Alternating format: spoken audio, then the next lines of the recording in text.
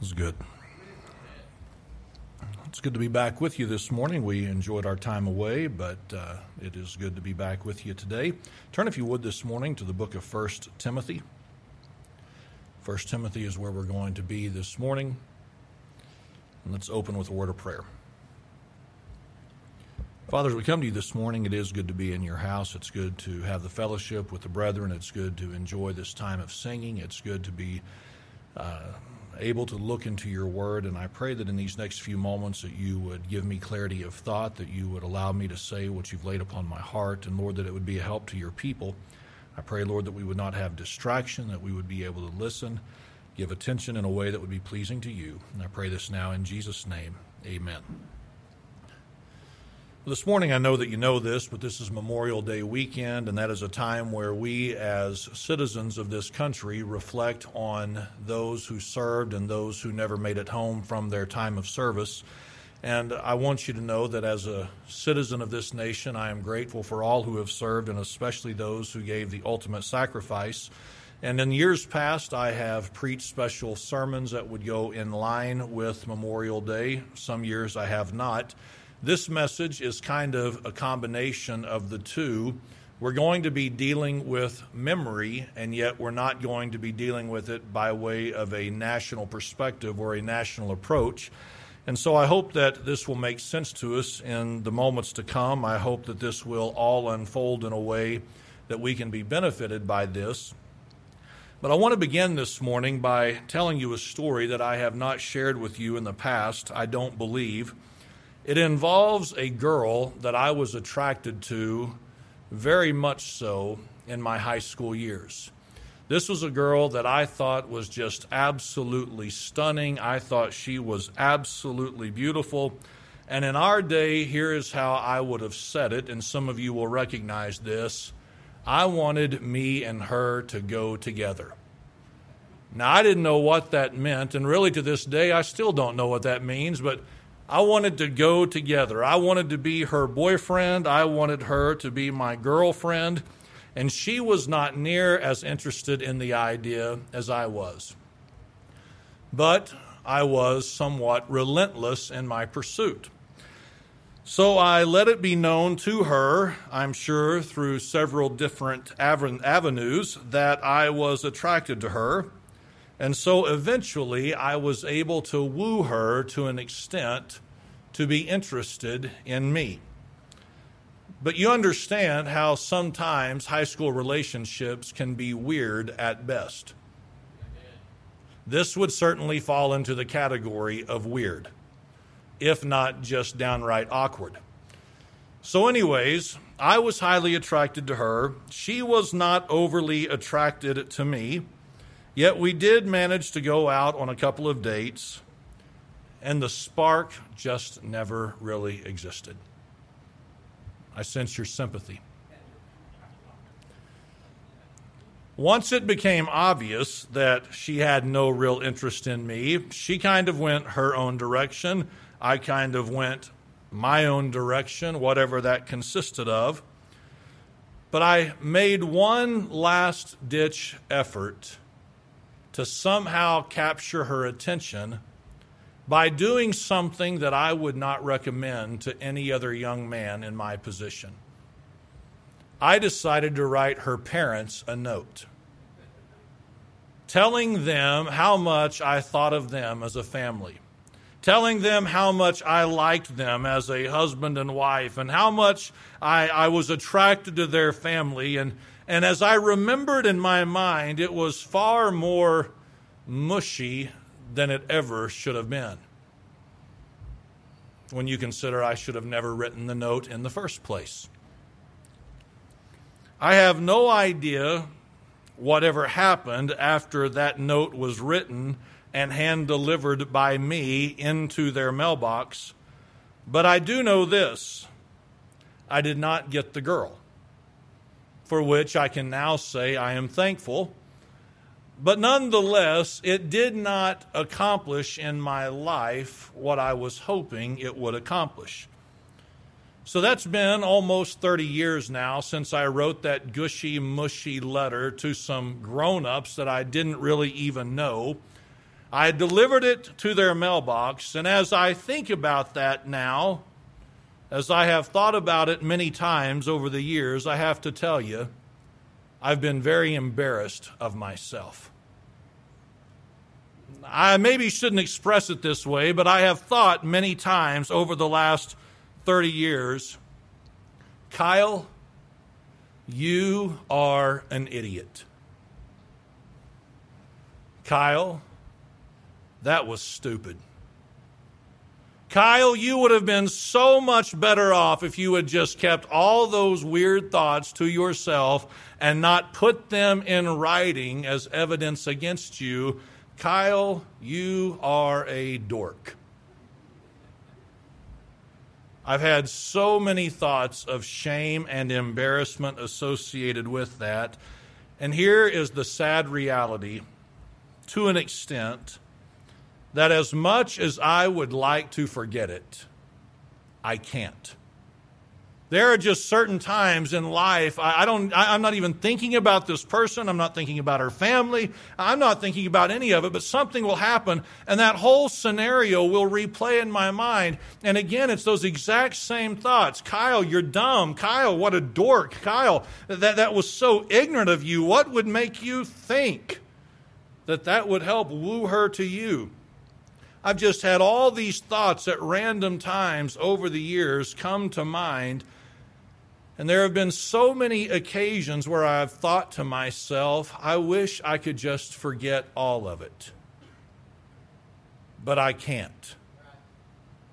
Oh, how I'd love to be able to wipe the slate clean and not remember that, but I'm incapable of doing so.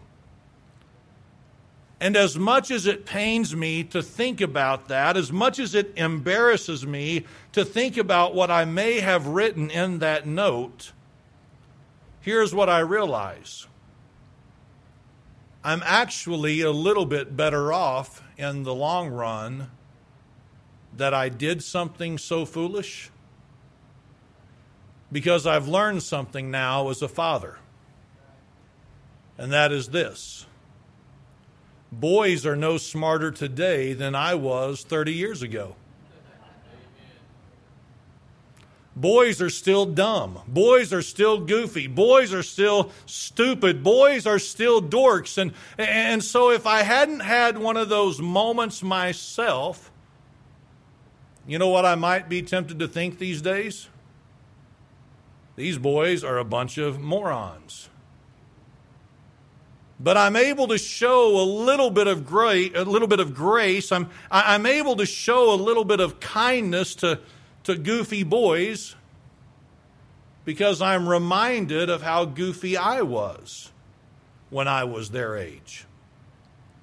So though I wish it hadn't happened, though there's a sense of embarrassment on my part that it did, I'm actually better off having gone through that.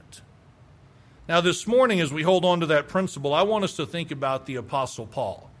I think most of us know this, that it is Paul who wrote this letter to a young man by the name of Timothy. And I think most of us know this, that before Paul was Paul the Apostle, he is commonly referred to as Saul of Tarsus. That's how many of us know him, as either Saul of Tarsus or Paul the Apostle. And before he was Paul the Apostle, when he was Saul of Tarsus, here is what we know, is that he had no use for Christ. He had no use for Christianity. He had no use for anyone who identified themselves as believers or followers of Christ. We know that Saul, who was Paul, was a persecutor of the church. We know that Paul, who was Saul, was one who threw people into prison for their faith. It was Saul who was the one who would take people's lives when they would not recant on their faith and go back to an old way of life. That is who Saul, or who Paul was prior to his salvation. And here's what I just have to assume. Here is what I just have to believe, that when Paul would look back over his life and who he was prior to that experience on the road to Damascus, Here is what I think Paul would have to wrestle with in his heart. I can't believe I used to be that kind of a person. I can't believe that I did that. Can you imagine Paul the apostle and everything that he became for the cause of Christ? Can you imagine being him and reflecting on everything that he had done prior to his salvation? Don't you know that he remembered the screams of wives or daughters when he took away some lady's husband or some child's father? Don't you know that he could replay one scene after another, after another, after another? Don't you know that he can remember the people's blood that he had on his hands, both literally and figuratively? Don't you know that in the heart of Paul and in the mind of Paul, there had to be a sense of shame and a sense of embarrassment and a sense of disgrace for everything that he had been a part of prior to his salvation? I don't know about you, but I would think if I were the Apostle Paul, kind of like my little story that I opened with, though on a much greater magnitude, here's what I would have to think. I would have to think that the Apostle Paul would try to do everything he could to forget some of the things that he had engaged in and been a part of. Whenever that vision would begin to replay in his mind of something that he had dealt with or something that he had been a part of, I think there would have been some kind of an effort from a human standpoint to shut that down and not go there and to not visit it again, because of the shame and the embarrassment and the disgrace that it was to him now. I don't know that Paul ever dealt with nightmares, but I know the mind has not changed in the last 2,000 years. It just kind of makes me wonder if there was ever a time when he was sleeping soundly, when all of a sudden he began to dream of what had happened in years past, and he would jump up in bed somewhat startled by what had just replayed in his mind by way of a dream, and him saying to himself, I've got to get that out of my mind. I don't want to think about that. I don't want to dwell upon that. I just wonder if he wrestled with that. I just wonder if there were occasions where maybe something was said, someone said something happened around him, and it sparked some kind of a memory, and he thought to himself, I don't even want to go there. It's just too painful. I would think that that's how Paul would approach his past in light of his present. But I find it amazing that as you read Paul's words to Timothy, Paul was making no effort whatsoever to forget what he had once been guilty of. He's not trying to shy away from it. He's not trying to act like it didn't happen. He's not trying to act like it's not a part of who he was in the past. No, what you see here is that Paul took full ownership of who he was and what he was engaged in and the life that he had once lived. Somebody says, well, how do you know? All right, remember he is writing to Timothy, his son in the ministry, someone who would have admired Paul, someone who would have revered Paul, someone who would have held him in high esteem. Paul didn't have to go here in his thoughts with Timothy, but Paul went here in his thoughts with Timothy. Notice in chapter 1 what Paul said in verse number 13. Of himself, Paul said, who was before a blasphemer and a persecutor and injurious. Paul reminds Timothy not of who someone else was, but Paul reminds Timothy of who he was. I was a blasphemer, I was a persecutor, and I was injurious. What does that mean when Paul makes this statement? It just means this. Again, he had no respect or reverence for God, for the things of God, for Christ. He was mean, he was cruel, he was abusive. He had no regard for human life who differed from him by way of belief and practice. Paul says, that is who I am. Now, somebody may say something like this, Paul, why would you go there? Paul, why would you even bring this up? Paul, why would you even revisit this? Paul, why would you address this kind of stuff by way of your past with Timothy? This doesn't need to be talked about. And yet here in these verses, we find something. That it seems as though Paul was actually helped by reflecting on some of his past and some of his failures.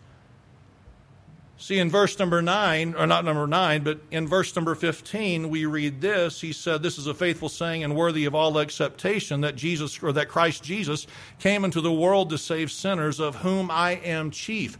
Paul said, when it comes to sinners, I am the chiefest of sinners. I am the greatest of sinners. There are no sinners greater than I. So I want us to see this. Paul, why would you call yourself a chief of sinners? Why would you call yourself the greatest of sinners? Paul, why would you bring up these things that bring about shame and embarrassment and disgrace? Why? I think Paul would say this. Because it's actually served as a help to me now in my dealings with others. And this morning I want us to think about something before we get to the Scripture and before we deal with these thoughts in the next few moments. I want us to think about this. Everyone in this room has a past. That was weak. Everyone in this room has a past. Everyone, I don't care who you look at in this room today, every one of us have a past. And in that past, there are things that every one of us, we would love to go back and change if we had the chance.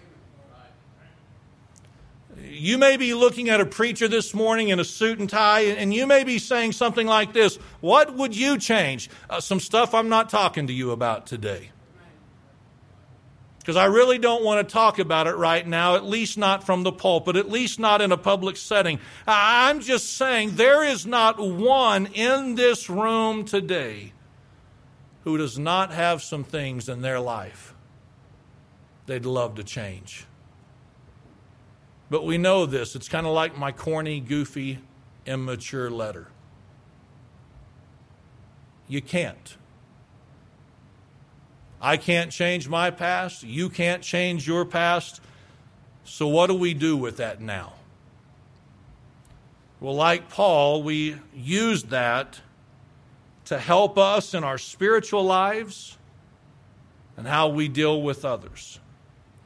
Someone says, well, what do you mean? Well, let's begin by looking in verse number 14. Remember, Paul said he was a blasphemer, he was a persecutor, and he was injurious. In verse number 14, he said this, and the grace of our Lord was exceeding abundant with faith and love which is in Christ Jesus. I want us to see this because, again, I think this is so important and I think this is so helpful. One of the reasons it seems as though Paul was not worried about trying to forget his past was this. It reminded him of the exceeding abundant grace that God bestowed on him when God saved him. When Paul went through the memories of his life, when Paul had those visions, when Paul had those dreams, whenever Satan would bring those things to his mind that would remind him of his past, maybe to try to bring that shame, that disgrace, that embarrassment, whatever it may be, I don't know how all this would have worked, but to an extent, here is what Paul did. He used his past as a reminder of the exceeding abundant grace that God had bestowed on him. This morning, I want us to think about this. I want us to give attention to this truth for just a moment, and then we're going to move on. but for every sin that you and I committed prior to our salvation, for everything that we engaged in that we know was unholy, that was unrighteous, that was an offense to a holy, sinless God, we can use that to be reminded of this truth, that we are the recipients of the exceeding abundant grace of our Lord. The same grace that saved the Apostle Paul there on the road to Damascus, when you and I think about everything we're guilty of and everything that we've done that we'd like to go back and change, without the shame, without the embarrassment, we can remind ourselves, God must have loved me much, because He showed so much mercy in my life. Isn't that an amazing thing to consider? That God had that kind of mercy. God had that kind of grace. God had that kind of kindness. Knowing what we were guilty of, He was still willing to save us. But past that, not only did it serve as a reminder of the exceeding abundant grace that he had been the recipient of, turn back just a little bit maybe in your Bible to verse number 12. He said this, "And I thank Christ Jesus our Lord, who hath enabled me, for that He counted me faithful, putting me into the ministry." Now, I know this is going to seem a little bit jumbled up maybe, or it might seem like we're bouncing around a little bit.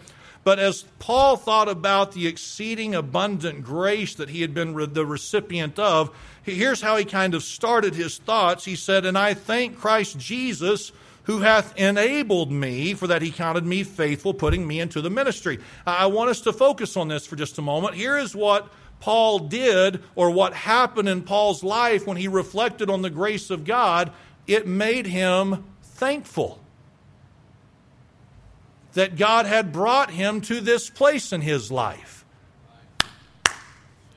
Think about this as it relates to you and I. Are we not the recipients of exceeding abundant grace? If we are saved, that is true. I am the recipient and you are the recipient of an exceeding abundant measure of grace. And as we think about that, what should it do? It should provoke in us and it should stir up within us this attitude of thankfulness and gratitude to think where we were and where God has brought us. It ought to provoke some kind of thanks that God did this in my life. So as Paul reflected on his past, as Paul was aware of who he used to be and that he was the chiefest of sinners, he recognized the grace of God in his life and the abundance of it. It made him grateful. It also did this. It kept him humble. It kept him humble. Somebody says, well, how do we know? We'll go back to verse number 12 and let's reread what we just read. After the expression of thanks, he said, "And I thank Christ Jesus our Lord, who hath enabled me, for that He counted me faithful, putting me in the ministry." Here is what you see in this word, or in this verse, and in other portions of Scripture, no doubt. Here is what we see, is that Paul realized every bit of this was the work of God. It had nothing to do with him and what he had done.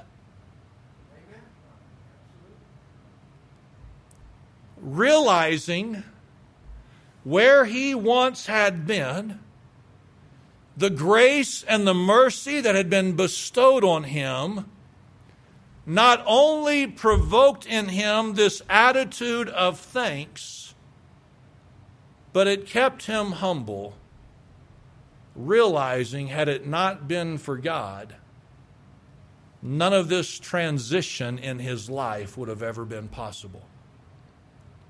You know why it's good for you and I to be reminded and to be aware of our past sins and our past failures. Again, it's not for the sake of shame and embarrassment and disgrace. It's a benefit to us, though, for us to be mindful of it, because it keeps us humble, realizing that if God had not done the work, we would not be where we're at today.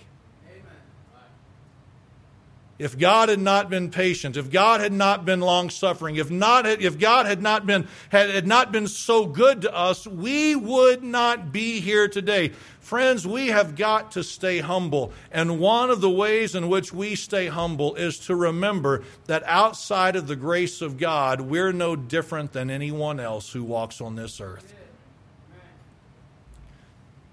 We may look at someone engaged in some sin. We may look at someone engaged in some lifestyle that is repulsive to an almighty God. And if we will remember where we came from, rather than getting bold, rather than getting proud and arrogant and saying, I'm glad I'm not like them, it reminds us, boy, had God not worked in my life, that is who I could have been. So Paul seems to have no desire to forget who he was, in part because it reminded him of the abundant, exceeding grace of our Lord. It helped him to stay thankful, and it helped him to stay humble. But there's one more thing that I want us to see in this, and that is this. When Paul remembered who he was in the past, what he was saved from, and the grace that he received, it reminded him that no one is beyond salvation. Somebody says, where do you get that from? Okay, as we continue reading from verse 12 down through verse number 15, he said in verse number 15, this is a faithful saying and worthy of all acceptation, that Christ Jesus came into the world to save sinners, of whom I am chief. When Paul reflected on who he was, the life that he had lived in the past, whenever Paul truly believed, as I think he did, as Paul truly believed that he was the chiefest of sinners, it reminded him that there is no one out there that the grace of God cannot reach and reconcile and restore. Amen. I don't know about you, but sometimes I need the reminder. Sometimes we get busy in our world, and we get busy in our lives, and we come across someone, and they're engaged in this, and they're engaged in this, and this is a part of their story, and this is a part of their life, and this is what they're doing on a regular basis. And sometimes you look at them and you think, my goodness, that is a hard shell to crack. And it might be. But it's not an impossible shell to crack. That may be a person who is very engrossed in their sin. That may be a person who is in love with their sin. That may be a person who has no desire whatsoever to change, much like Paul when he was on the way to Damascus. But whoever that person is, whatever their lifestyle is, whatever it is they are engaged in, they are able to be reached by the grace of God. And if we'll remember that God saved us, it'll remind us that God can and desires and wants to save anyone who walks on this earth. And so this morning I'm going to conclude, and I'm going to close in a fashion that may seem a little odd. It may seem counterproductive in this world that we live in. It may be something that you might even say, Brother Kyle, I don't want to do that. You don't have to do this, but I'm going to ask you to do this with me, all right? For just a moment, I'm going to ask you to think about some of your sins that you don't really want to talk about. I want you to think about those things that you have done, those places you have gone, those activities that you engaged in, that if you were to begin talking about them right now, you would do so with the sense of shame and embarrassment. And you might say, Brother Kyle, I don't want to go there. Listen, I'm asking you to go there, not so that you'll be ashamed, not so that you'll be embarrassed, not so that you'll leave here feeling heavy and discouraged about yourself and your past, but I want you to go there for this reason. I want you to think about the great grace of God that reached down into your life one day, showed you that you were a sinner, and that He was willing to save you if you would just call upon Him to do so.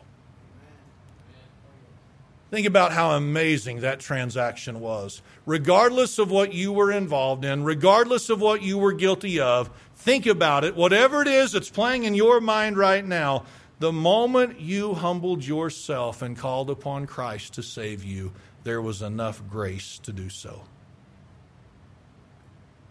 Think about that. Think about those things, whatever it may be, for this reason. Whenever you think about the grace of God, it can make you grateful in ways that maybe you've lost sight of in the last days, weeks, or months. To think that it was you, it was me, who was on a road to hell. But the grace of God reached down, and it was amazing grace. He saved you. Well, it's something you can be thankful of and thankful for today. Think about that for this reason. Think about those sins for this reason. It'll help keep you humble. Because you're no better and I'm no better than anyone else walking down the street today. If not for the grace of God, there go I.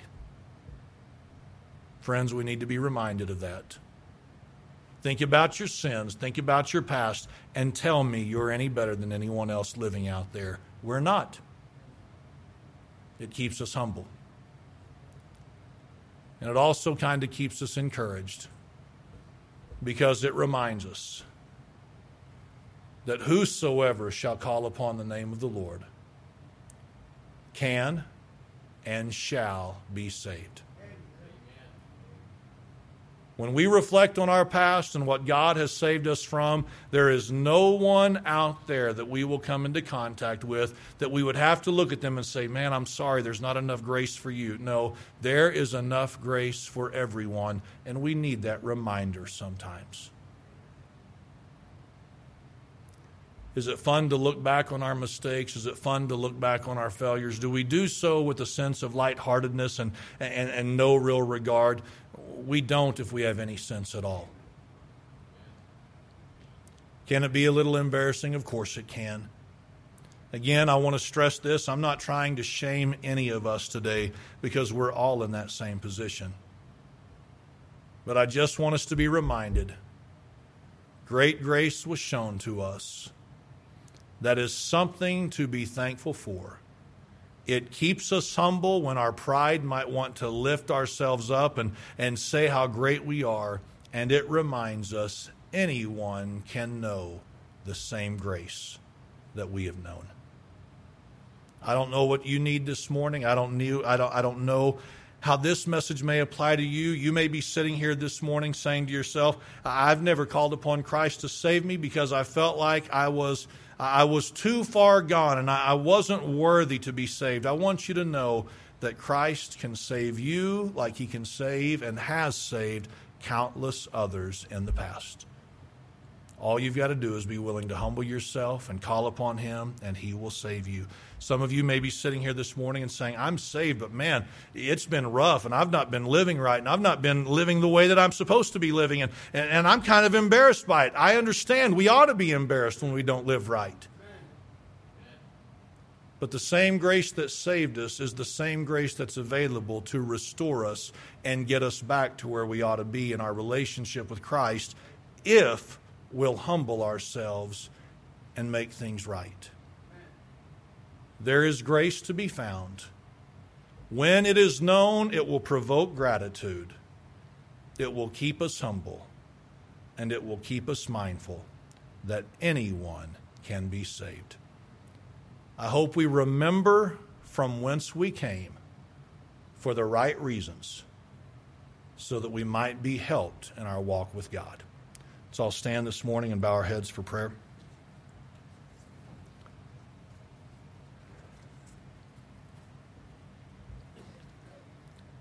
Father, as I come to you this morning, I pray that you would help us, Lord.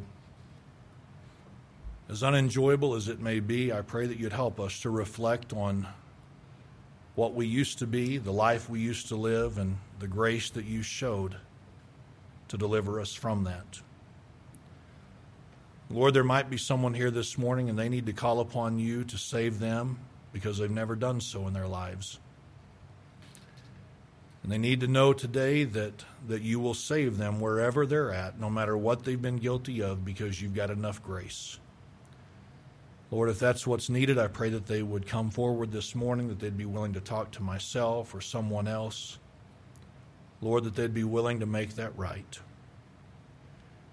God, for someone in here today who may just not be where they know they're supposed to be and they wonder whether or not there's enough grace to be made right with you, I pray that you'd remind them today that there is enough grace, that you long for that more than anything else.